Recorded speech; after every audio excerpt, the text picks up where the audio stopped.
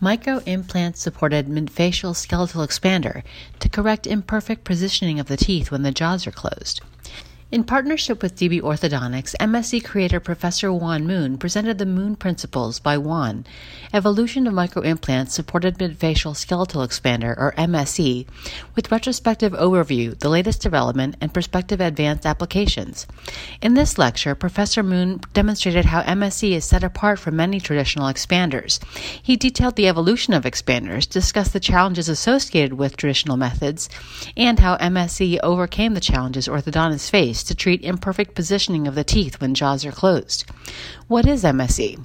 The MSE is a unique microimplant-assisted rapid palatal expander, or MARP. The MSE gives parallel expansion in both the anterior and posterior regions in comparison to the V-shaped anterior expansion created with traditional MARP. MSE's success lies in its bicortical engagement. The protocol for securing the MSE involves inserting 4 mini implants into the palatal bone and the nasal cavity, creating effective parallel expansion and creating more of a midfacial expansion as well as a maxillary expansion. The MSE also creates relatively parallel expansion by expanding the inferior as well as the superior aspects of the midfacial structure because of the bicortical engagements. This in turn maximizes airway enlargement.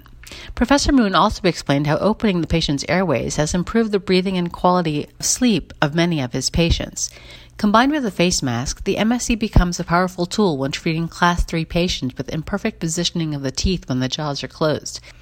The MSE can create significantly greater amount of forward movement of the maxilla beyond the scope of traditional face mask approaches. It promotes posterior force loading instead of middle or anterior loading. Traditionally, typical expanders are positioned more anteriorly, and the MSE is positioned in a more distal area. Expansion is created into the nasal bone area and back into the zygomatic arch. Professor Moon presented many clinical studies showing how MSE has been used in the treatment of young, older, and mature patients, even extending to patients in their 50s. Airway and Sleep Group hails the research provided by Dr. Moon and promotes the development of a healthy airway using the same principles of craniofacial orthopedics. Call 703-646-9950 to schedule a consultation.